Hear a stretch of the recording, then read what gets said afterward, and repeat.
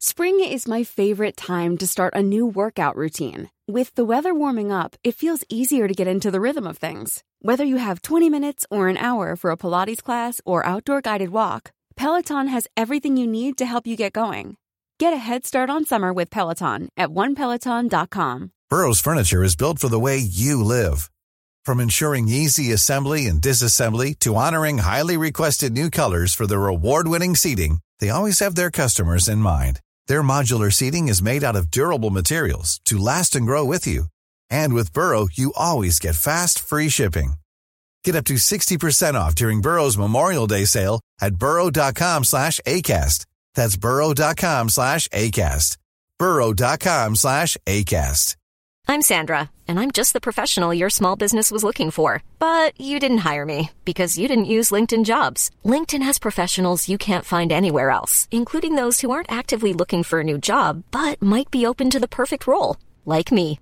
In a given month, over 70% of LinkedIn users don't visit other leading job sites. So if you're not looking on LinkedIn, you'll miss out on great candidates like Sandra. Start hiring professionals like a professional. Post your free job on linkedin.com/people today. Hello and welcome to Borderlines, a podcast for the discussion of Canadian immigration issues. In our last episode, episode 63, we discussed artificial intelligence deciding visa applications. Our guest was Mario Bellissimo, an immigration lawyer in Toronto. That episode generated quite the response, with one lawyer even emailing me to say that he was going to leave the practice of law as a result, or at least immigration law. I think it is safe to say that the three of us in that episode had a skeptical take on the use of artificial intelligence in visa processing, and the tone of the episode was maybe a bit negative, if not fear-mongering. The three of us, after the episode was posted, received an email from a listener named Aditya Mohan. Aditya is the founder and CEO of Skive It, Inc., and Robometrics Machines based in San Francisco. And these are companies, or at least Robometrics is a company, which focuses on adding cognition and empathy to machines. Aditya offered a much more optimistic take on AI, artificial intelligence, and immigration. And so Deanna and I invited him on to both explain in layman's terms what AI is, and also to lay out the case for the benefits of artificial intelligence in visa processing and a framework for how artificial intelligence can be used responsibly when assessing visa applications.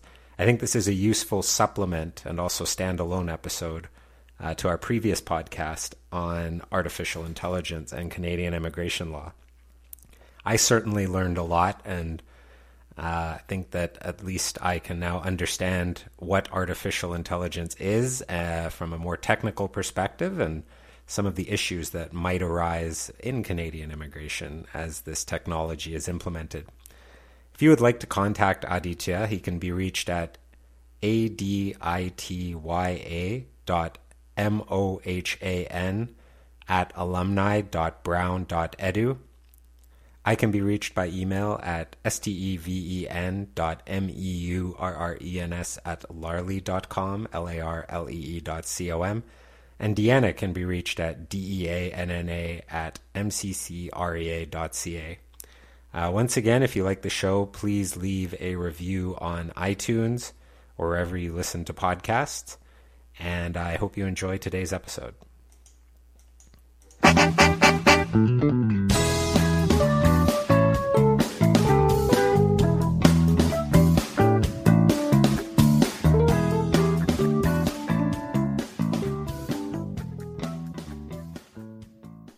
So in the last Borderlines episode, we had Mario Bellissimo on, who's an immigration lawyer, Deanna and me, who are both immigration lawyers, and we were talking about the use of artificial intelligence in Canadian immigration law. And the department hasn't been too transparent about this, but through Access to Information Act requests and federal court litigation, people have learned that Immigration, Refugees, and Citizenship Canada is increasingly using artificial intelligence to triage applications, approve ETA applications, and probably other things that we aren't even aware of.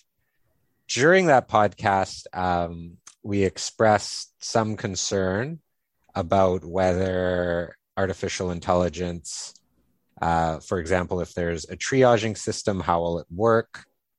Could it perpetuate systemic racism? There have since been several media articles that have commented on this, as well as members of parliament and senators in Ottawa who have also expressed concerns about the use of artificial intelligence. I also commented as a joke towards the end of the episode that it wouldn't have surprised me that someone in Ottawa might be listening and saying, hey, you know, we could barely digitize applications during the pandemic. We're nowhere near the type of stuff that you are concerned about. You know, we're nowhere near that level of technological advancement that people are expressing concerns about. And after we posted the article, which has been one of our most popular to date, we were contacted by you, Aditya, and you presented a little bit more of a, and you can confirm this or not, sort of a don't be so concerned approach. And just looking at your LinkedIn, and you know, you can explain more about who you are, but you're the founder, or you're involved in building artificial intelligence that has human emotions, if that's correct, and that we shouldn't be as fearful as maybe many are. So why don't I turn it over to you first with maybe just an introduction as to who you are and your background in this. Thanks, Stephen, for having me here. I'm based in San Francisco, California. I'm the founder of Skybit and Robometrics of Machines.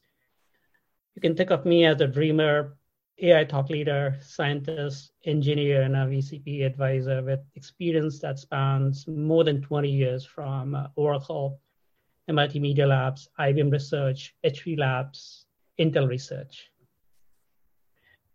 Not very far after working for all these big companies, I realized that the best way to change the world is doing it yourself. And that's where I went into the startup world, and that's what we are doing in Skybit and Robometrics Machines. We are building machines that feel, with the focus on creating on-edge AGI, artificial general intelligence, adding cognition and empathy to a host machine. So really building the heart of a machine. So think of this as the empathetic AI. So adding the human element to artificial intelligence.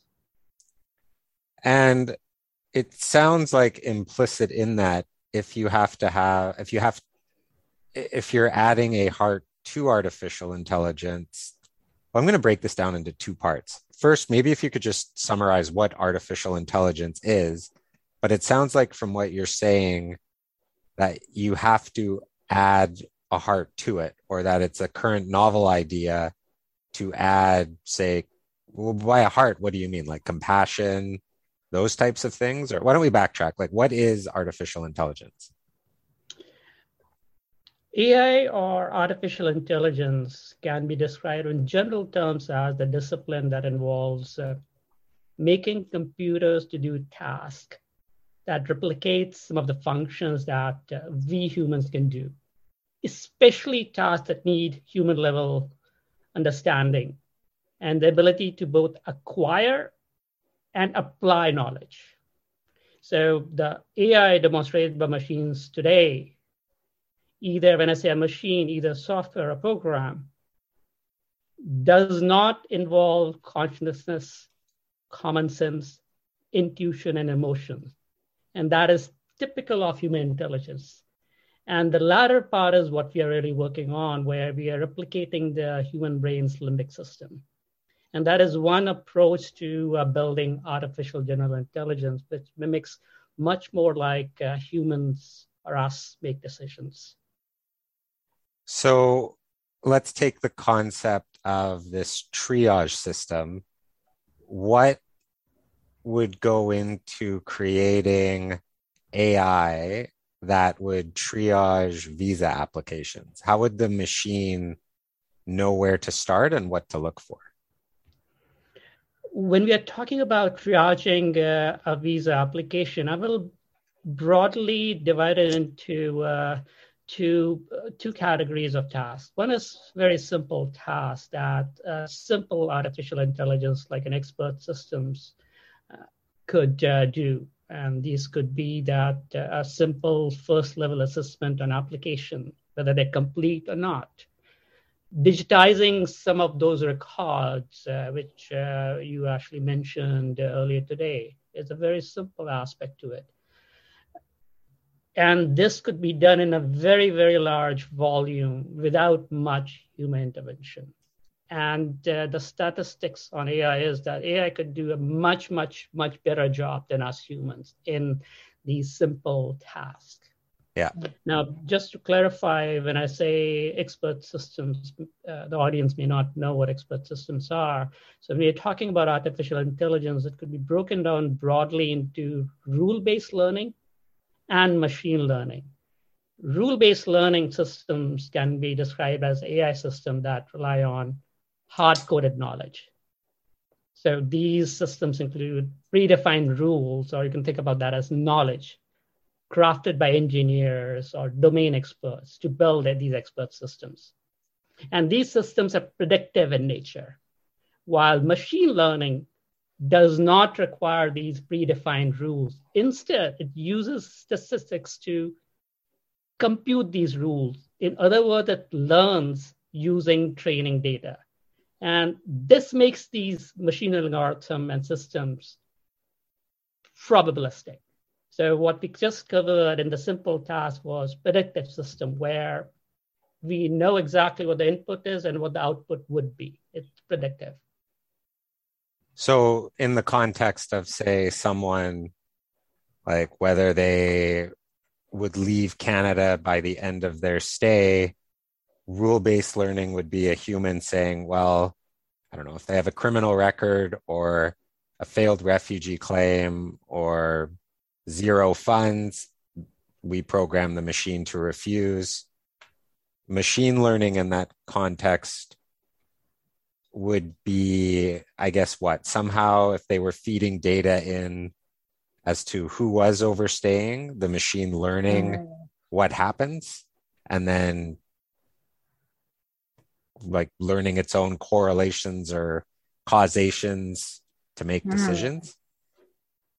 Is that right? Is correct. And to be very specific, those sort of algorithms you may actually have heard about somebody calling deep learning algorithm or the neural network algorithm. And those, to some extent, fall under the category called supervised learning algorithm, where you train that system, provide a lot of data. So in this case, for artificial intelligence or deep learning system to be trained to figure out whether somebody has overstayed, you don't actually have to set explicit rules. You feed in all the application, all the cases, all the history, and it will be able to probabilistically predict whether somebody is in a position where they may have stayed. Again, when we are talking about these systems, we're talking about probabilities. It's not 100% accurate. It's just how us humans work, and that's what deep learning systems are. And so when it does with deep learning, does the machine ever say what it learns, or does it just have results? Like, what is the risk that the machine will start making decisions on its own without reporting, say, the correlation that it has discovered? So suppose it discovers, I don't know, that there is a slightly higher risk that 26-year-old people from Sichuan province, just a random province, 26-year-old men from Sichuan province will overstay, and it starts refusing or triaging based on that. Does it report to the programmers at IRCC that this is a trend that it has noticed so that the programmer might be able to overrule it? This is where it's important to really, first of all, figure out who builds these AI systems. Is it just that programmer who builds it, or is somebody else as well?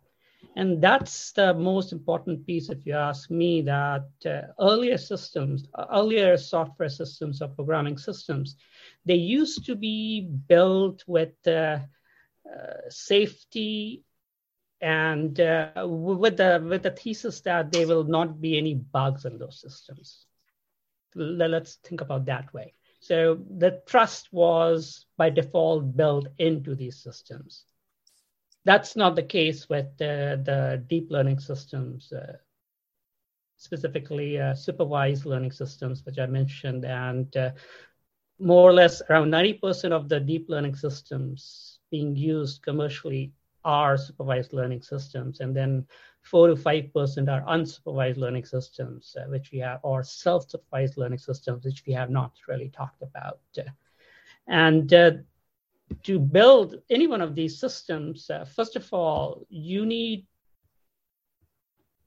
domain experts. And in this case, those domain experts would be the immigration department in various geographies. They understand some of those things. The example that you mentioned, Stephen, that comes from prior knowledge. That knowledge is based on all the cases you have been through.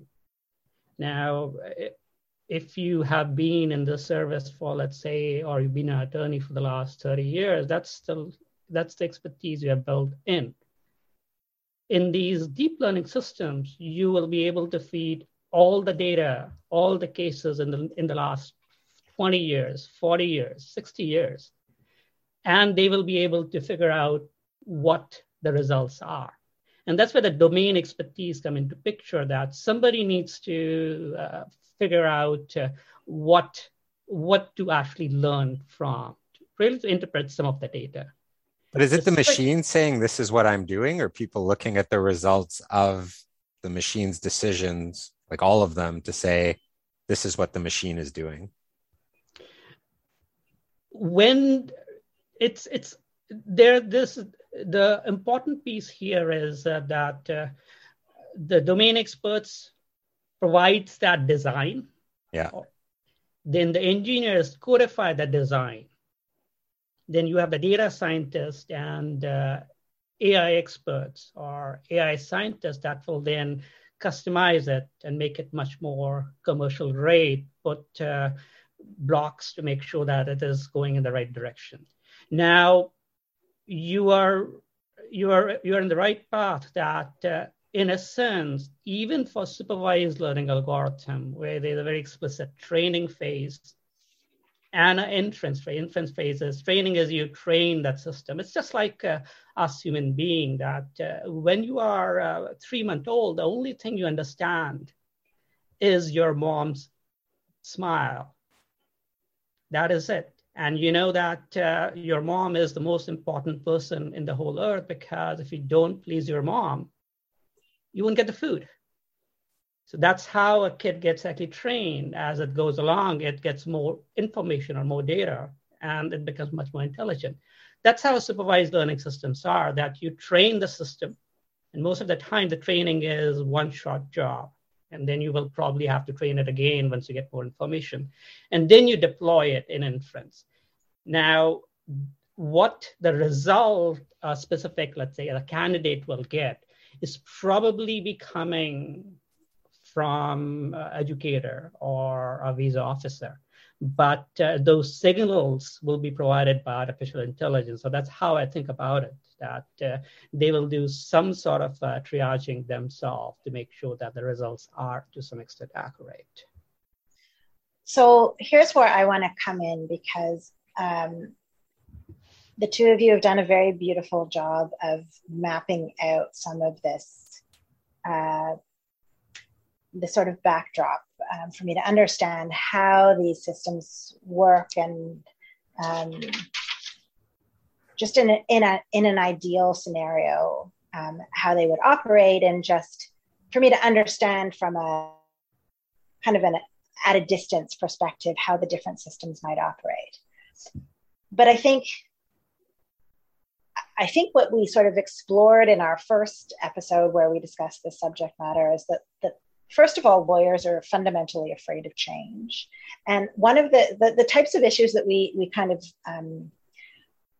we talked about in the first episode on artificial intelligence is that we get particularly anxious when it comes to issues such as the rule of law and such as like the importance for us trying to navigate these systems with clients is on our concern about making sure that compassion is infused into the system and that, you know, discretion is included in the system, and that that there's this there's this huge importance in making sure that these systems are transparent. So part of the thing that really gets my spidey senses going is when we talk about these machine-based learnings and the kind of conclusions that are going to be drawn from the systems that are utilizing artificial intelligence. And, you know, the conclusions and the inferences and the new informations or the conclusions that are going to be drawn based on the information that's in the system.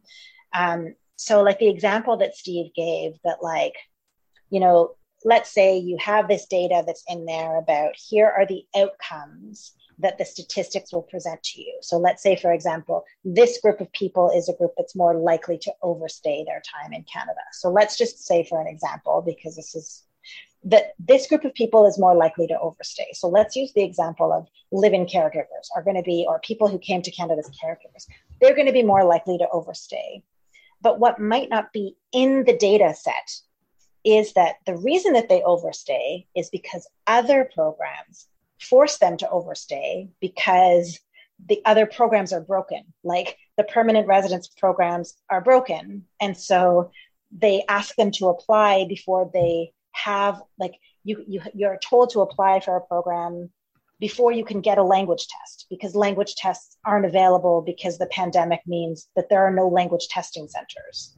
And then by the time you can get your language test, you don't have the language skills because, you know, for whatever reason, like, or you can't get the credentials assessment because the school can't give you your documents because there's a pandemic. And then you lose status. And then now you don't have status. And so because you can't get the documents that they needed you to. And then all of a sudden the data pool will be learning from the fact that this group of people lost status. And then it's going to draw conclusions from this information. And so while I hear you saying that, like, this is a supervised system, and so, you know, that it's not like this machinery is going to be learning without any supervision, but I think that the group of lawyers that are working in this area are concerned about the department's demonstrated willingness and ability to supervise this properly, because we've seen them operating other systems and doing it inadequately and incompetently.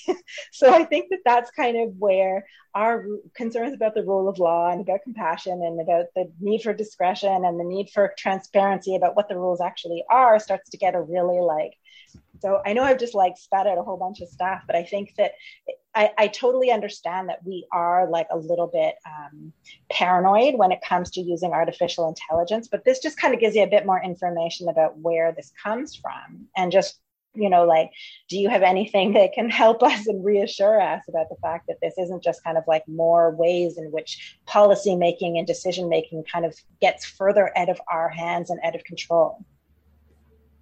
Let me answer this question in actually pieces.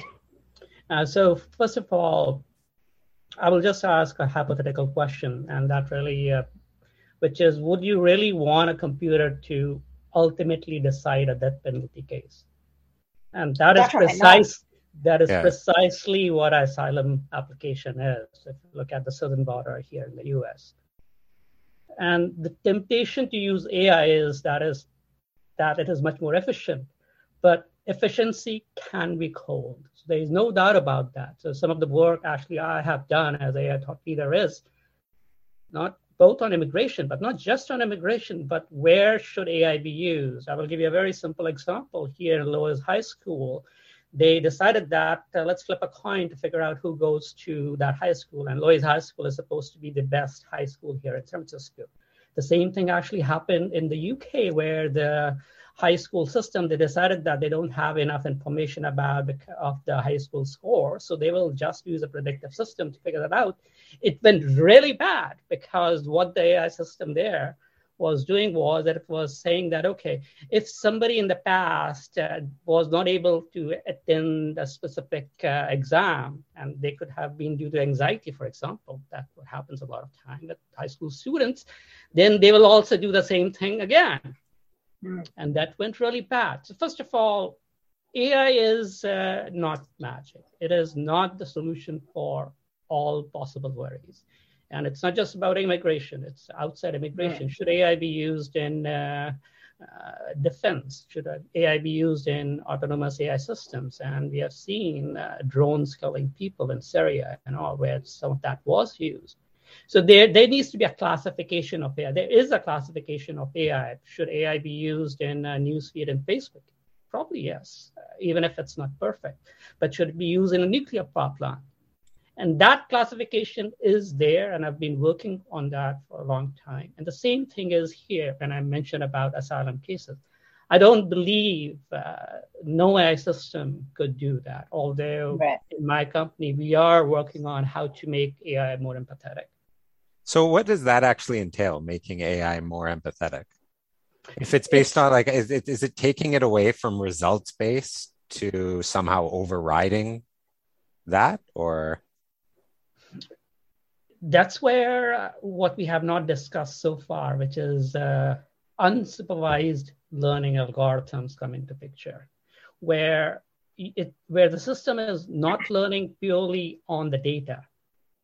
There's a very simple phrase we in computer science know about. I started coding in 5th grade. That's more than 35 years ago. And I still remember this phrase, garbage in, garbage out. So if your data that you are using to train a supervised learning system is not accurate or it's not representative, as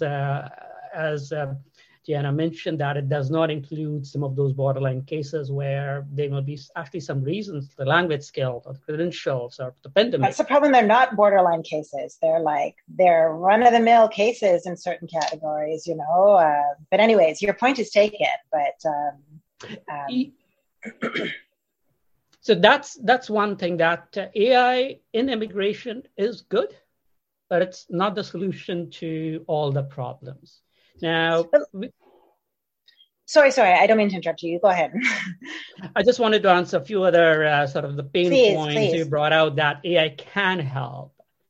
AI is excellent. It's actually better in translating from one language to another.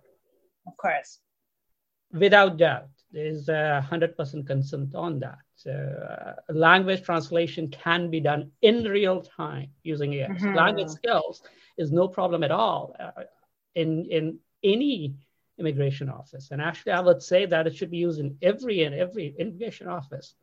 And actually, that would take a huge burden off of clients to not have to go out and translate every document, huge expense, huge administrative burden of having to go out and get all their documents interpreted. It's interesting because I've had some requests for information where they explicitly say now you don't need to have this translated. Oh my God, that would be a huge improvement. Yeah. Absolutely genius. That would be brilliant. The second is credentials or administrative or the operations thing. So I'll just give you a very simple example, a very concrete example. I got my COVID-19 booster shot yesterday at 4 p.m. Pacific time, and it's 1:35 p.m. Pacific time right now. That record is already there in my Apple Wallet, the 3rd booster shot. The whole system is automated, and that information is available right away. If I go to any club, if I go to any Subway and all, I just need to show that. And within a few hours, the system was able to do that. That same efficiency can very easily be entailed in immigration systems. So the idea about that, we actually had a pandemic, that's why those documents were not able to be processed. That's old school. Why would in 2021 really be thinking about sending paper copies and worrying about that those are not properly scanned and they're not properly OCR recognized and available to anyone in any country in the world? For sure. I'm still on the translation one too, because it's so intuitive that it's kind of hilarious that hasn't happened before. Because even when you think getting certain documents, like when you're trying to translate or interpret text messages, it's kind of ridiculous to do because, we all know, like, if you try to interpret my text messages, like half of it's emojis and acronyms and, WTF and all this kind of stuff and in different languages. And, people don't speak Tagalog, they speak Tagalish, and you can't get an interpreter to do it. But AI would know all of those different short forms and people jumping back and forth between multiple language. Like, I'm sure that you could embrace that, and the system would be able to learn how people, they speak hybrid languages. They're not even single languages anymore. And so I can imagine that it would grow with that. But interpreters that don't live in these in-between places, they'll write back and they'll be like, I don't know what language is being spoken here. Can you please explain what this is? And it's like, well, she's from this place and he's from that place and they're speaking some hybrid, but I can just imagine there'd be a lot of utility there. And it's not a hard problem to figure out to make a translator from any language to any language in real time. You don't need to be an AI expert. Google does a great job in some of that. So these are things that needs to be there. And what we really want to think about is what I mentioned about those asylum seekers, not just here in the southern border of US, anywhere. They are the one who has the maximum burden. I mean, some of them cannot write, some of them cannot read, some of them are really scared. Just think about a 50-year-old woman with 2 kids in the southern border here in the US. I mean, she'll be scared. And that's where we got to be where I can help and also not help. So if we make the full decision making to be AI responsible for the decision making, it's actually not a good thing. You need to have that compassion and empathy, which an AI system cannot do. Are you saying cannot do yet, or like in 10 years, is it likely I would say it's a function of both technology that my company is building, but also it's the function of carefully applying these technologies. So I mentioned to you about self-supervised systems. So we are working on a novel self-supervised system that replicates your limbic system of your brain. And it learns like a child. And this concept of machines learning as a child is actually nothing new. It dates back to 1950. Alan Turing, who was the father of computer, he actually invented computer science. He actually said that let's build machines that learns like a child. Yeah. And now we are actually working on that. I think part of the concern that people have is that like IRCC isn't being transparent with what is going on or the results. And I'm just wondering, like most companies that you deal with or institutions, is it the norm that algorithms won't be shared or results won't be shared? Because as Deanna said, like right now it's the AI, it appears that, we're just hoping that whoever at IRCC is reviewing this is noticing or looking for the same trends as other people might, and things might be missed. Is it normally the case where there is secrecy around? I mean, obviously Google protects its algorithm, but like in similar type situations to this? I will correct. Google does not protect its algorithm. It's Facebook. Okay. So most of these deep learning systems have been open sourced. Oh. So you mentioned about the Canadian immigration system. I mean, nobody will work for a government agency, not AI scientists. Most of these AI systems worldwide, that's not Canada, not US, not UK, every country you can think of, most of these deep learning systems or the AI systems are not proprietary. So first of all, algorithms are open source. They're also nothing novel. I mean, there are only a very few companies in the world, or a few very small groups in some of these even bigger companies that are working on novel AI algorithms. I mean, my company is there. Google is doing that. Facebook actually for now has not done anything, and they are still having used their proprietary algorithms. It's not because the algorithm is proprietary to them. It's because it's a very dumb algorithm to use. It's not really serving the purpose of the consumer, it's serving the purpose of the advertisers. And that's one, actually, that the algorithm is not proprietary. What's proprietary is the data that's being used to train these systems. Yeah. And as I mentioned, garbage in, garbage out. So if you are not providing the data, then you cannot, somebody cannot really contest. And that's actually the issue. This is the issue. This is it 100%, because to me, and I know that this is Mario's beef and about it, and this is what he, I think, was saying throughout the podcast last time. Is it, to me, if they want to utilize a triage system and it's more efficient and it will be absolutely more accurate and more efficient in automating these kinds of processes, I have no problem with that. I have no beef with it at all. But if they're going to be applying rule-based learning, that if you are a self-employed farmer from India and that's going to be a reason why I'm going to triage you in a certain way, I wish to be able to know that is and I know that they're using that as a principle for a certain amount of triage. I don't know that because somebody's told me that's the rule. I just know that experientially, that is going to be a basis for a different type of learning. I want that written down so I can challenge that in federal court. I don't know why that should be secret knowledge. They won't write it down. Well, they won't write it down, but that is my problem. And so it's not really. Is it them writing it down, or is it the machine has picked up the trend? That's the part that I keep getting stuck. Well, it's, I think, the same simple principle that I learned 35 years back in my 5th grade: garbage in, garbage out. That's where AI is actually great. It cannot bias. It includes bias if somebody inherently, us on the domain expert, that could be immigration department, or engineer, he or she may be careless, actually gets in that. AI in itself is not biased. I'll give you a very simple example.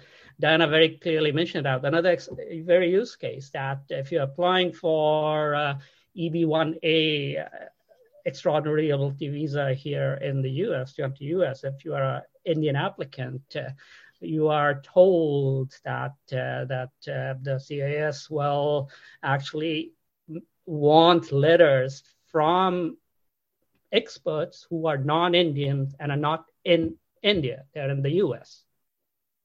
And now the antidote to that is the best minds in the world. Sundar from Google, the CEO, Microsoft, Satya, all of them are actually Indians from India. Now, this specific rule will and cannot be written in a program or in a policy manual, and that is because that's what's called discrimination. So in a sense, AI is the only way to move this big ship, where that bias has been not because of politics. It's really because these are really big departments that have been in place for the last 50, 60 years. And it's the bias. So, and that is what AI can actually help if crafted in the right way. So Diana, just to answer your question, they will not write it, and that's excellent. It wouldn't surprise me if they do write it. But what you were saying there, where it's not biased, would it not, suppose it noticed a trend where those self-employed farmers from India, humans are more likely to refuse. Would the AI, through machine learning, not possibly start picking that up as its own trend, that it should be refusing self-employed farmers from India? That's where you need contestability more than transparency. So you could make a transparent system, but if you don't provide enough information, there is no way for the debate to really happen. So transparency is one piece, but you need to educate the public that that's actually there and that could be done. But more important, you need to start the debate so that attorneys can contest that. So attorneys, for example, should not really care about what the data is. The data, for example, in the example I actually mentioned to you, is actually proprietary. So let's say we take all the H-1B cases, and And the USCIS has all those cases for the last 30, 40, 50 years. They could actually feed into make a model, and that could at least triage some of the cases. There's a downside to that approach as well, which we have not talked about, but at least they could do that. And that data is proprietary. You don't want the data to be available to anyone outside. It has personal identifiable information. Now, that said, what an attorney or what applicant cares about is two things. Is there a way to figure out whether AI was involved? The answer is yes. That's a very easy job. The second is, if AI was involved, and the same thing is when AI was not involved, can they contest? And that's where attorneys come into picture. So there needs to be a way to contest. So when I say transparency, I think that transparency in the process as opposed to what that AI model is a better way to look at it. I have a burning question, which is that let's say this was a system in which the data led this machine to believe that my applicant was going to overstay because the data showed my machine that self-employed farmers were more likely to overstay. Okay. How would I know that? Like in a human system, the officer is going to be required to issue written reasons. What happens in the machine-driven system? Does the machine have to produce some statistical justification? Like, what is the reasons that come out of this system? That's right on point, and AI could do a much, much better job in that. Okay, so tell me about that. Yeah, that's funny, Dan. I actually think AI is less likely. I feel like AI would be more honest about what's going on. Yeah, exactly. This goes back to what we were talking about with way back with Sean Rehag about credibility determinations, because Sean Rehag, just to fill you in, Aditya, he's an academic up here who talks about credibility determinations in the refugee setting. And, an adjudicator in a refugee hearing will just say, well, I'm refusing your claim because I just don't find you credible. And Professor Rehag will say, well, what exactly is a credibility finding? Like, I just don't believe you? Well, but what is that? Is that because you raised your left eyebrow, or because, your nose scrunched up? Like, what is a credibility finding? And now if you're asking that same determination of a computer, like, is there some like quantitative data that is going to be produced? So I'm just really interested in that work permit refusal. What is the computer going to tell me as to why my self-employed farmer from India was denied? Like, what are the reasons going to say? So first of all, the most complex part, which is sentiment analysis. And most of the systems available today sucks.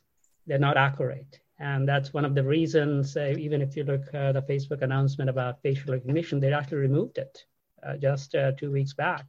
And that's one of the big reasons. There was a case in England and Wales about using facial recognition. And facial recognition to some extent relates to sentiment analysis and all that. NSA and CIA also uses some of these software. Now, that is not really accurate. And that's a hard problem to solve. And my company is actually working on it, where we're trying to figure out actually, we're working on the aerospace and elderly use cases. On the elderly use cases, if somebody actually have Alzheimer's, so we're using some of these technology of building it as a neural amplifier. On the aerospace, we are looking at if somebody is feeling sad in a cockpit, we should know that. So there's a good side to it. There's a good side to it, but it's a hard problem to solve. So that's a harder problem. They could, and I think that will be coming in the future, but right now it's not accurate enough to be in a generalized setting. Can you design software so that if you see two people looking at each other in a photo, you can tell if their relationship is real and not entered into for Oh my goodness. So those are some of the things that we have been looking at. Oh my goodness. That's where blows my mind. and obviously, just we're building things just like humans do. So really replicating the limbic system. So your girlfriend or your boyfriend or your husband or wife, you know them really much more well. So they kind of train you to figure out what they are.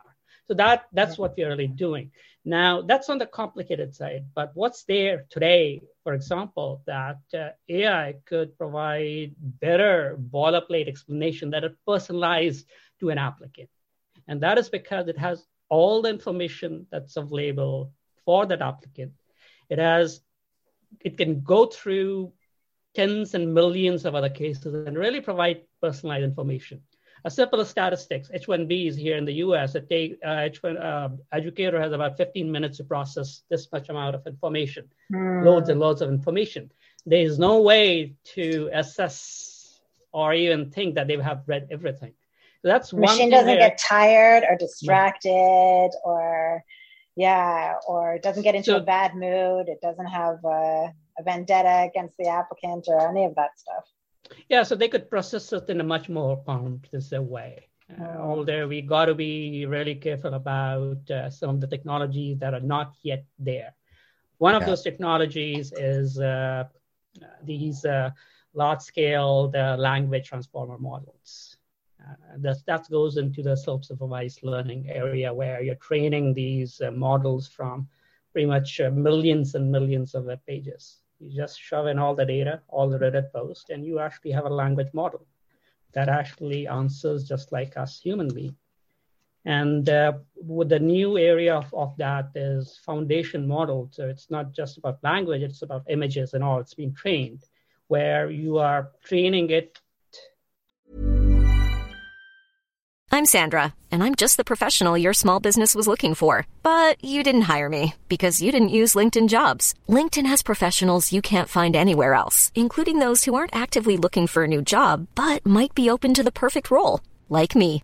In a given month, over 70% of LinkedIn users don't visit other leading job sites. So if you're not looking on LinkedIn, you'll miss out on great candidates like Sandra. Start hiring professionals like a professional. Post your free job on linkedin.com/people today. Spring is my favorite time to start a new workout routine. With the weather warming up, it feels easier to get into the rhythm of things. Whether you have 20 minutes or an hour for a Pilates class or outdoor guided walk, Peloton has everything you need to help you get going.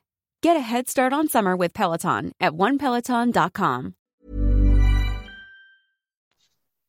With lots and lots of data. And that's where some of the controversies right now is. GPT-3 from OpenAI is there. BERT from Google actually is there.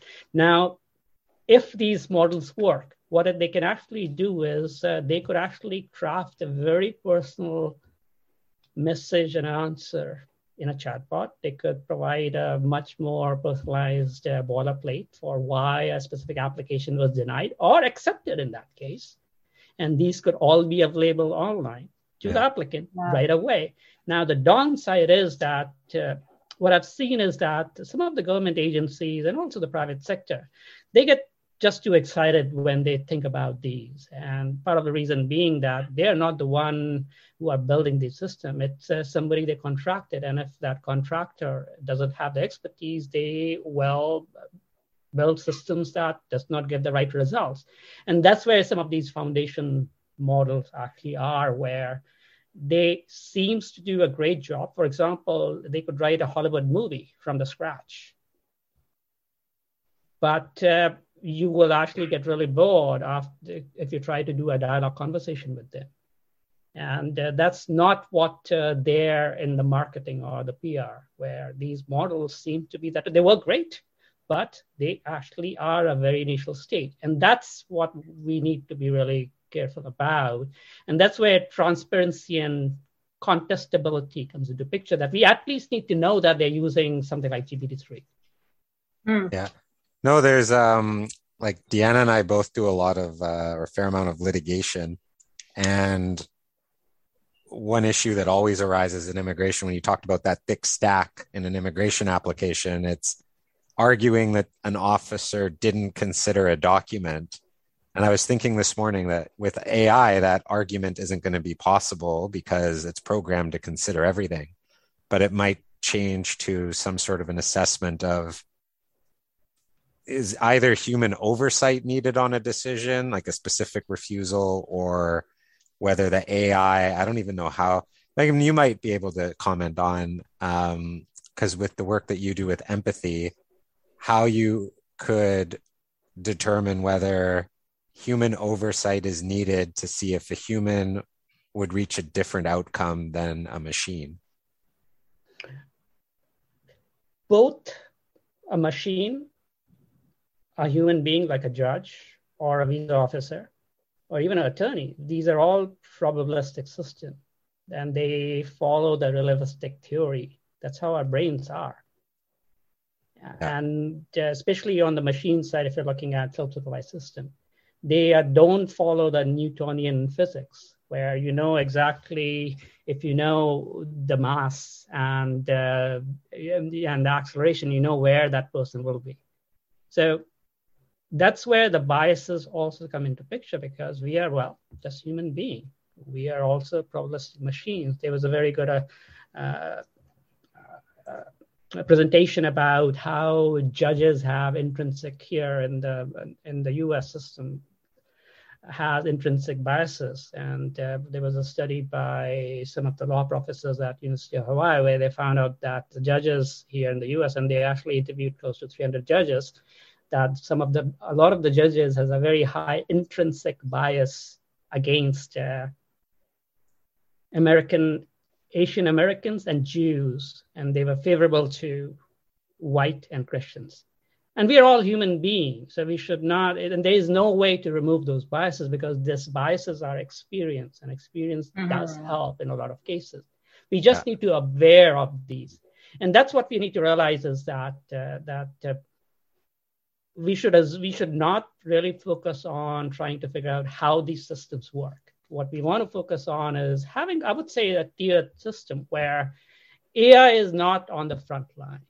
The decision is still being made by a human being, especially in some of these critical cases like asylum seekers. There will be other cases which are simpler. For example, Stephen and Gianna, you both talked about the China visa system. I think that's a great system, although there's some issues there as well, where if a specific visa system, if a specific gentleman goes to that 20% category, which may be denied, then they have much better, then the burden of proof goes to them compared to other people who actually, there are the issues there.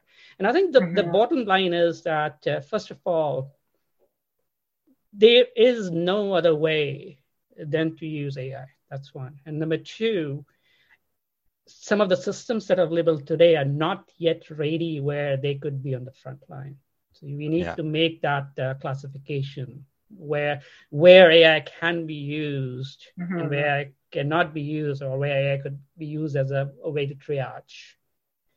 Yeah, I think you've made very clear some very discrete areas where it could be used very effectively and very innovatively, like in terms of interpretation and document collection, and maybe even in triage, but with the proviso that there is a very,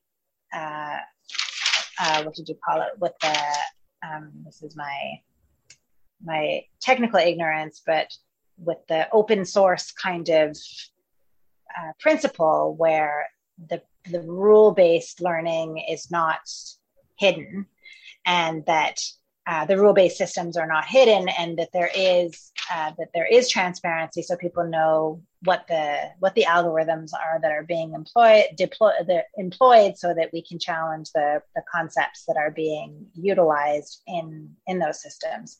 But I think that goes to me for me to a larger question, which is just the overall code of ethics that is going to be informing a system where AI is going to be utilized. Because again, even if it's going to be utilized in some ways and not in other ways, I think that in order for there to be buy-in, and I think that there needs to be buy-in both by advocates that are interfacing with the system on a daily basis. But far more importantly, there needs to be buy-in by the public and by the people that are actually intimately interfacing with the system in terms of that their lives are dependent upon it. And I think that this is something that Mario did raise a fair bit, is just the whole notion of like, what is, and I think that this is something we talked about, you'll remember better than me, Steve. But like just this whole notion that there has to be like, I don't know what it's called, like a constitution, like a code of ethics. It's like, what are the principles upon which we are going to employ an AI system in such a very important public service, that the government is utilizing? And I don't know how that works. It's like, that's something, does anybody here know like whether or not that's something that is like something that Canada would buy into on a national level, or is it system by system, departmental, or like, I don't know how that would even work. But I just feel very blind in this respect. I actually know a little bit more on that because I have been working on responsible AI and ethical AI on the UK side especially. And Canada does have a policy on that. And then Europe also has that. UK has that. US is always behind on things like these. But they're also working on it. The biggest issue in all these policy frameworks is that what they assume is that somebody in that policing organization, let's say somebody on the nonprofit side, AILA, for example, here in the US, will have expertise to go through that code or that algorithm. That's not going to happen. That's impractical. That's one. So you can, even if somebody makes that algorithm available to you, I already told you that that's open source. There is no secret to that. But there is no way for you to, first of all, interpret that algorithm. And AI expertise is a very scarce resource. And that's what I really feel sad about, that US is scaring all the AI expertise engineers away. That's a very bad thing. Actually, Canada is doing a much better job in that. So that's one, that you cannot, even if that algorithm is available as open source, or even if Facebook says this is what we're using. Actually, they do say that. They actually have the newsfeed algorithm available by their engineers. Now, that doesn't really help anyone, because you on the law side, attorney side, does not care about what that algorithm is. What you care about is, well, what was the result? And to some extent, was what the intent. And to some extent, intent is an easier thing than result, as long as you get an explanation of why somebody was accepted or rejected. You can do that. For sure. That's what you actually care about. So that's the policy, one. Really, because it is policy. I mean, whether it's like written in a policy book, it has the same effect as policy when it's actually part of the triage, the decision-making process, right? And so I want to know what my laws and policies are. And if it's part of an algorithm, that doesn't mean that it's not effectively policy. See, use of algorithm is an easier thing. I mentioned to you about the Lawyers High School. That's the best high school here in San Francisco. And why they actually came to that policy to flip a coin to figure out who goes in was that most of the kids there are Asian American. And obviously Asian Americans in San Francisco are really damn smart. So obviously there will be more Asian Americans here.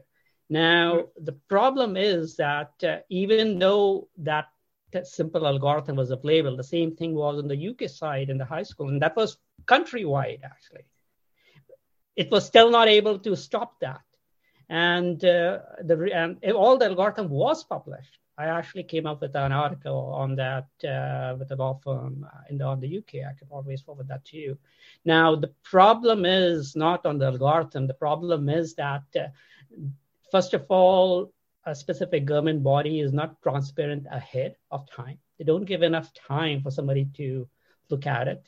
And secondly, there's no good mechanism to get the public involved in the dialogue. That's the contestability side of things. And I think that's what can easily be fixed. So the issue is not the use of AI. It's how effectively you can use AI. Should you use AI? I mean, it says, and sometimes it's not just about AI. We can generalize this to just the use of algorithms. Human being needs to be involved for asylum seeker. It does not matter whether AI could do a better job. Those are some compassionate cases. So you need to get somebody in front of them. Yeah. Well, I'm super glad we had you on the show, because I will readily admit that lawyers are, and I will include myself in this number, sort of fear mongering around AI. And I think that the reason we are, and I don't take it back. I don't take it back, and I can't promise that I'll stop. Is that I think we all believe that laws, policies, and processes should be known and readily knowable by the public. And I think that the issue that we have, all of us, is that AI is too smart for us, and they make us feel like the laws and the policies and the processes make it so that we can't know or come to know what is happening behind this big machinery, because we don't know. And there's just no transparency. So I'll give you an idea. Like there was in Detroit, so I have one idea and two questions. The example that comes to mind is I didn't even know that when it comes to IRCC receiving a spousal sponsorship application, that a machine runs a test to see whether all the documents are there. And about a month ago, IRCC alerted lawyers saying, due to some glitch in how the software was programmed, thousands of applications were returned. You remember this email, Deanna? We all, everyone on the listserv got notified. I don't read the listserv anymore. I don't have the bandwidth. Yeah, that thousands of applications were returned due to some glitch. And it's the lack of transparency to me that is most concerning. I do have a question about when you talked about AI boilerplate template or decisions. It seems to me, and maybe I'm wrong, that it's less likely that it's more likely, I'll put in the pause, more likely that AI would actually write a decision that completely reflects what the AI is quote unquote thinking. And that it wouldn't think, well, I'm refusing it for reason A, but I know that either that won't be good if it was ever in the media, or a supervisor won't like this, or I know I'm not supposed to refuse for this reason. And the AI will just pump out what it's doing. So in a way, we'll get more honest decisions. Is that probable? That is... or can you train AI to lie? I don't know. Maybe that's part of when you're giving emotions to AI, that Well, it might start tracking that when you say this reason, then that's more likely to get litigated. Yeah. AI in itself is what we make of it. And I think that is the best aspect of artificial intelligence. And the worst, Aditya, and the worst. I would actually agree on that. That if it's trained correctly, it will not have biases. If I knew you were the one running the system, I wouldn't mind. It's the Wizard of Oz, It's like there is. So I will give you a very interesting example here in the U.S. The USCIS. I've talked with a lot of attorneys. I actually took the law class at the UCS Law School as well. And the culture of CIS here in the US is that they look at that, okay, how can I reject this application, not accept this application? Yeah. Mm-hmm. And that culture has nothing to do with the Democrats versus Republican. I mean, these are civil servants who have been there for 10, 20, 30 years. It has built over time. And to move this huge ship takes a lot of time. But AI actually does not have any one of these biases. If you are absolutely right that there is a flip side to it, if it's trained properly. I will give you an example, another example that I mentioned about GPT-3. What GPT-3 is trained on is about 100 million Reddit pages. So it has been trained on all these pages. And sometimes if you ask questions about terrorists, and there was a lot of studies where it said, okay, Muslims, that's wrong. You cannot actually have those. And so that is the flip side, that it's garbage in, garbage out. And another thing that, John, it's not you and me who are to be blamed. It's in our DNA. We here in the Western Hemisphere have that culture of slavery. And that's when, if somebody comes up with something which seems like will make a slave, we get really panicky or we get offensive. That has not been the case. And this is hundreds of years back, dating hundreds of years back. That has not been the case on the other part of the globe. For example, Japan and Korea, they were never in that slavery mode ever. And that's where they are more receptive to using AI. Yeah. So we These need to are the remember countries that where people ran away to. So it's all of us, Okay. at some point. Yeah. And I think my last, at least, question that comes to mind, and you can tell me how realistic this is or not, but if we look at the data on study permit refusals, people from Africa get refused by far the most. And let's suppose, is it possible that the AI, when it, the garbage in, garbage out, the AI will, in looking at these applications, notice a trend amongst the applications from people from Africa to their skin color, because there'll be a trend where people from Africa are Black, and at this triage stage, start then determining that Black people, based on digital photos, are more likely to overstay just because of the Africa data and previous decisions, such that the AI would start triaging based on race, even if it's never programmed to do that. And if it is, how does that get detected? That's where designing a better AI system comes into picture. So what we mentioned about probabilistic system and predictive systems. So expert systems where you hard code certain rules are predictive systems. Deep learning is a probabilistic system. GPT-3 is again a self-supervised learning or is a probabilistic system. So there needs to be both of these where you have a good mix of predictive and probabilistic system. And that's will make sure that some of these trends, you're right, Stephen, that ultimately what the AI is actually looking at is the applicant data.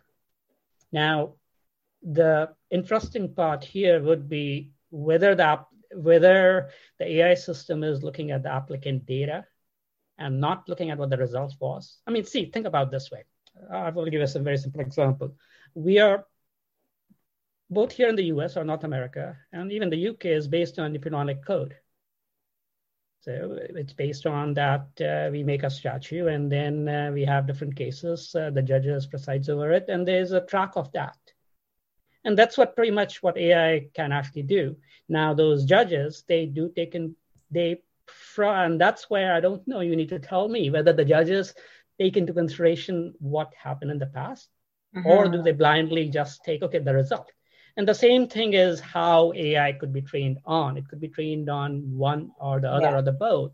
And that will determine whether the AI is able to, is really codified that somebody who's Black should probably be rejected. I have an answer for that, which is it depends which judge. And so that's, I guess, I think the counterpoint to that, Steve, is that the system would do that if left of its own devices, perhaps. But there's further data you could input into the system about systemic racism and trauma theory and all this stuff to kind of prevent the system from going off and spinning its own kind of, and so it's just, that's why it has to be a supervised system and not one that kind of is learned through Access to Information Act requests where you're hoping it's not. I mean, the counter argument that I've heard is part of why they don't want the information released is that a visa applicant might have, let's suppose that the AI was programmed that wedding, baby, unrelated things, wedding, baby, and restaurant were positive factors that someone could just include a blank page that had those keywords and the AI would go, oh, there's those keywords, even if they're all on the same page, and just triage it to automatic. They have to be your actual facts, though. You can't just it'd be have a wedding. No, it'd be a version of misrep. Exactly. It would just be, but no one would ever detect it because it's just AI that would be seeing those. I don't know how, if you could program the AI around just like, because I think that's a part of what they're doing now are just keywords to look for, at least at the rule-based system, and that someone could just slip in all these keywords throughout the application in different ways to get a machine that automatically approves it.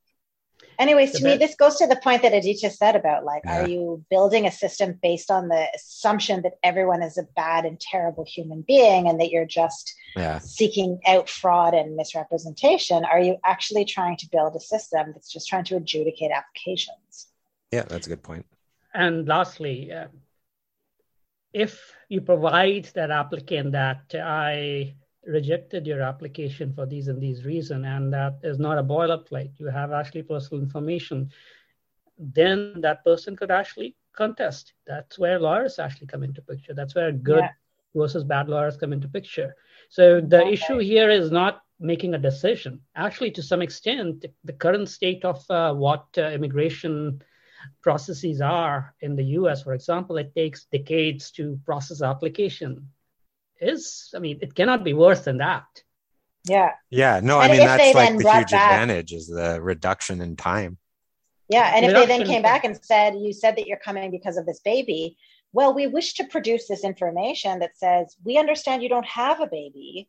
Procedural fairness asked me to produce this information and give you an opportunity to respond. Then it's procedurally fair, but again, it's like just deploying all of the ability to access all the information that's public source available, but still abiding by procedural fairness, it could be used in the service of good rather than in the service of evil and making assumptions that are not put forward and giving the opportunity to reply, So I just did we're in such new stages of all this. Like I did a quick search of artificial intelligence, and there is yet to be a federal court case that addresses the use of artificial. And I think it's all very new because it's all still just being discovered, even though what's been discovered is that it's been used since at least 2017. Well, I think though that Mario insinuated at least that some of this is happening. It's just whether or not there are any reported decisions is something else. So I think that's where it comes to that. Instead of being afraid that something will not work, and using statute or a law as a way to figure out, okay, it will not work. I think the other way is actually a better way to think about it. We should be positive that it will work, but we want to make sure that before it gets into place, there is enough transparency and contestability in place, and the latter is what's actually missing. Have you had any clients that you've worked with say, we don't want to disclose that we're even working in artificial intelligence until it's perfect, or something similar? Steven, is that a question for me? Yeah. Oh, yeah. So here's how I'll actually say it. That first of all, on the defense side of things, so I do advise VCs, PEs, and large corporations, including some government agencies. So first of all, in some of these sensitive areas, just the notion that a specific AI algorithm or a piece of software is being used is a big national issue at all. I will give you a simple example. NSA, FAA, and CIA was hacked by Russians. And the way it was hacked was that somewhere in the east, in one of the countries, they figured out that they're using solar winds, and they included the malware in the update. So that's one aspect to it, that some of these government agencies are so critical that they will not want to even say what is their IT stack. It's not because they're afraid of it. It's not because it's proprietary. It is open source. We all know that in modern application, 90% of the stuff in that is open source. And if you look closely, you will know what that 90% is. But the problem is that there are also bad actors out there as well. And NSA and DHS getting hacked.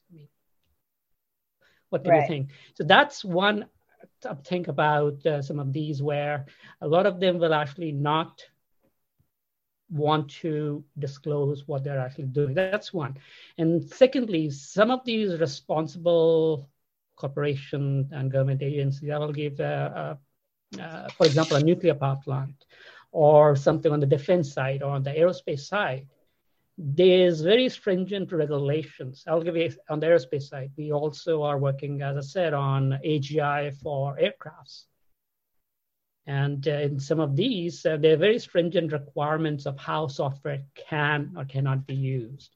And there's a reason why aircrafts or FAA has such really good reliability reason compared to, let's say, autonomous car. And that is because there's very, very good processes in place to triage the software, to figure out testing. And that is very essential. So when I say classification of artificial intelligence, there are critical use cases. I would actually contest that. Immigration is one of them. It really affects a life of a person or a set of people in a very big way. Defense is another one. Critical infrastructure is another one. Cybersecurity is another one. And all of these, you need to, before you use it, you need to have enough triaging and enough testing of the software. Right. And not just that, you need to actually make a business case. So a software company that's contracting, let's say, with defense or the Canadian immigration, they need to also make a big business case that should they be used. And that's where people like us can actually help, because we know that the motive of a software company to go to Canadian immigration is to sell software. That's how for-profit corporations is. For-profit corporations are like cancer. There's nothing wrong in it. That's how a C Corp is. But that's where we need to be more proactive about, be on the technology side, somebody like me, and also attorneys like you that got to be proactive at that stage to go into the discussion, to make it public, to really come up with conclusion whether it should be used or not. I feel like this is like my sixth final point, but I'm really going to try and make this my actual final point. But like, this is again, like, beta testing is something that IRCC has been colossally bad about. And like time and time again, they have like put systems into play that have been like embarrassingly badly tested. So like we have been working with systems that have been like virtually dysfunctional for years now, where like, you know, like just like a just basic example, like there's the express entry system. You have to upload a document. You then cannot even look to see what document you have uploaded because they say that that's a security breach issue. So like, you know, I'm litigating cases, but like I can't even prove what document I uploaded because once you've uploaded it, you can't view it anymore. This is how ridiculously like crude the systems are. And, you know, they're just so basic. They're like, and so the idea that this same department is talking about using AI, I just don't, it does not instill public confidence. Oh, no, it does not. I think that's the fear about, which is trust. When it does not have my trust. And I think that's the dark side that it's the dark side, you know. In incidences like this, it's not just people like you and me who lose trust in the government system. It's the general public. And you're telling me that there's an AI system doing any triage? Like, I am not okay with that right now. But it's that, I mean, it's not, they're not telling you that there is. You learn about it through freedom. For freedom of information acts in the middle of litigation that gets settled behind closed doors and there's no reported cases. But we all know that it's happening because we have friends that are doing those kinds of negotiations. Not okay for me, you know. I cannot view the document that I uploaded, and we're doing affidavits on both sides of litigation. He says this, she says that. But you're telling me that, no, don't worry. We're just using, we're just, you know, everyone knows it's called Chinook, but like nobody has something that's going to tell me what's being used, why, what are the rules, what are the limitations, you know, like, but it's not policy. I swear it's not policy. The policy is on the regs over there. So yes, I really wish to be more optimistic and to be like confident and excited about the new and innovative ways that AI can be used. But right now I'm just full of fear and I'm wary because like, again, this whole thing about the codes of ethics and the idea of it being carefully circumscribed and used in very innovative and exciting ways. I'd love to be on board, but like my confidence is just not there. I mean, for me, the other concern would just be, and I don't know like how much I assume with AI, there's a big cost to set it up and then to maintain it goes down. But just if the department gets a budget to set up AI and then a future budget wants to cut deficits, and now there's less money going into maintaining the AI, and all of a sudden, it's kind of like the PDFs. Like I think IRCC, I've been told, uses some PDF software that is no longer updated by Adobe, and that's why you can't view it in Chrome. And we can't send their forms to our clients because they can't upload them, especially not if they happen to use the forbidden Macintosh computer. Like, don't you dare use that. So if there's a big AI, like, I don't know how often, like, I assume these have to be updated frequently, just that. Oh, yeah. That's, oh my God. So here's how I will summarize artificial intelligence. So if AI, especially those future AI systems like GPT-3 are like aliens. It's totally different than the traditional software systems we're used to, where when you have a design, then you code it, you test it, and then deploy it, and then you forget about it. It will work. The AI system are exactly like aliens. So you are talking to a totally different animal from out of the space. And that's one. And the second thing is that AI systems need to be constantly updated. Right. They need to be trained with the right data. For example, based on who the political leader was in a certain country, your AI system will actually take the news and may actually change how it actually works. So you constantly need to get more data, new data, train it, retrain it, and then use it. And that's what my fear is. And that's one of the big reasons why some of these government agencies that uses critical infrastructure, let's say in the nuclear plants or in aircraft, they will not use artificial intelligence. And so then my final point is that given that this decrepit system that I can't even view my document afterwards, okay, the guys that are running that system, and that system itself crashes like at least once a week and is down for days. Not you. They want me to let them work the aliens. Like, no, I don't like that at all. No, it's like any movie. Haven't you watched any movie where the person who's never flown a plane has to hop into the Cessna to escape the Zon? They just know how to run everything. Yeah, I don't like that. Yeah. Well, I think that's the beauty of these systems. Yeah. If you were running the department, then I would feel very, very differently about it. But the problem here is tackling the right who actually build these systems. It's that's the interesting part, that when it comes to trying to figure out who is to be blamed, we just look top down of the USAS director, but most of the time he or she will not have enough in-depth knowledge about the system. The issue actually is at the bottom, which is the engineers who build it. So the issue would be somebody like me. Mm-hmm. It will not be the government agency. And obviously you have lobbyists in between those engineering organization and the government agency. So the issue could also be in with lobbyists. And that's from trying to find a solution to this as a lawyer, which you are, what you want to figure out is actually not go top down. You try to figure out who is the build active system. And a simple example, the Boeing MAX.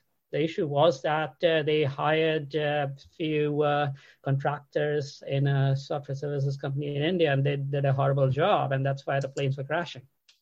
Well, yeah, you got to go to the lowest. I mean, because it's government, especially, you got to go to the lowest bidder who can do the specifications as advertised. Mm-hmm. Yeah. Well, I said this during our last podcast. Like, I remember sitting in on government meetings, and the CBA is going to regret that they ever let me be the chair of the section. But like, I remember sitting in on those meetings and having them say that when they were told that they had a mandate to launch express entry, that they went back, that the bureaucrats went back to the minister and said, okay, well, we'll need something like 20 months to develop and beta test and launch this program. And they said, okay, we'll give you 8. And I mean, my numbers are wrong, but like, that was kind of the idea, that they told them how long it would take to do the R&D and all that stuff.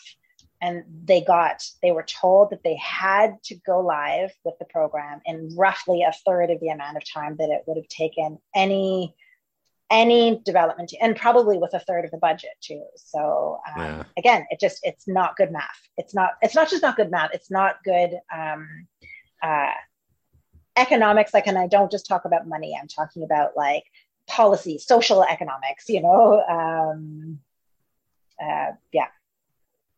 That is a problem, without doubt, that those decisions needs to be more transparent. I think it's not the software. Software, I guess you do need it, but there is a step even before that.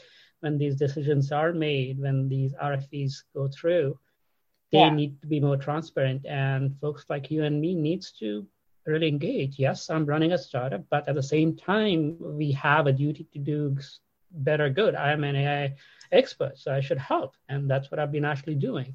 And the same thing is on the law side as well, that yes, lawyers get bill on an hourly basis, but you all also have the duty to, even if you don't like these government folks, to be there and actually help them. And they will actually like that. Some of them are not fun to work with, but there's a bigger good. Yeah. And I do think the idea that a machine could actually, without human bias of hunger, even just being hungry or angry that day, and a machine that can quickly read everything is, it would be an improvement. Anyway, 100%. Are there any final thoughts? Final thoughts? Final thought? I haven't given you my final. You've had all my final thoughts. No, this was very good. Aditya, thanks for coming on. Yes. I think it provides a more optimistic counterpoint to our last episode. Maybe not a counterpoint, but something that's a supplement to our last episode. I feel like I have a more 360-degree view than I did before, for sure. I'm glad I was able to convince you all to take a little bit neutral, if not optimistic way of how AI is. And that's what we really want to do, that we are, as a society, at a stage where we are not at a very strong point, in the sense that AI does not need anything except electricity. We humans cannot really escape the earth. We are organic creatures. So it's a good time. And I think this is also a pivotal time where, instead of trying to go against the current, to be more proactive about artificial intelligence and really try to get humanity back into artificial intelligence. There's not a lot of companies doing it. My company is one. There are a few other players, but I think that's what will determine the next 20 to 30 years if we're able to succeed, where right now autonomous weapons are not that prominent, but very soon it will be. We're already seeing that to some extent. So it's a foolish idea to think that not figuring out how to mobilize all of this technology and all of this intelligence is going to be to our benefit. Absolutely, I agree. There's no two ways about it. We're trying to do things too quickly, and our brains are just limited. We get tired and we get overwhelmed and we get overstimulated. Machines just do certain things better than we do, and we need to figure out how to foster all of that and how to leverage it. And from my side, open invitation to anyone who's listening, that I'm more than happy to answer any questions on artificial intelligence and how AI could help in immigration. Well, what's your email? You should give your email. My email is aditya.mohan@alumni.brown.edu. That's ADITYA.MOHAN @alumni.brown.edu. Or the best way is just to Google me or find me on LinkedIn. Amazing. One of those person who's very easy to find. Okay, perfect. Wonderful. Thank you so much. That was extremely illuminating. Hey, folks, I'm Mark Maron from the WTF Podcast, and this episode is brought to you by Kleenex Ultra Soft Tissues, your ally to help tackle your allergy symptoms this season. I love the change of seasons, but nobody loves pollen and all those other things floating in the air that make you sneeze during this nice weather. Kleenex Ultra Soft Tissues are hypoallergenic and allergist approved, so fight back against watery eyes and runny noses without worrying about irritating your skin. For this allergy season, grab Kleenex and face allergies head on. How would you like to look 5 years younger? In a clinical study, people that had volume added with Juvederm Voluma XC in the cheeks perceived themselves as looking 5 years younger at 6 months after treatment. Look younger, feel like you. Add volume for lift and contour in the cheeks with Juvederm Voluma XC. Reverse signs of aging by adding volume to smooth laugh lines with Juvederm Volure XC. For important safety information and to find a licensed specialist, visit Juvederm.com. That's JUVEDERM.com. Not for people with severe allergic reactions, allergies to lidocaine, or the proteins used in Juvederm. Common side effects include injection site redness, swelling, pain, tenderness, firmness, lumps, bumps, bruising, discoloration, or itching. There's a risk of unintentional injection into a blood vessel, which can cause vision abnormalities, blindness, stroke, temporary scabs, or scarring. Talk to a licensed specialist to find out if it's right for you.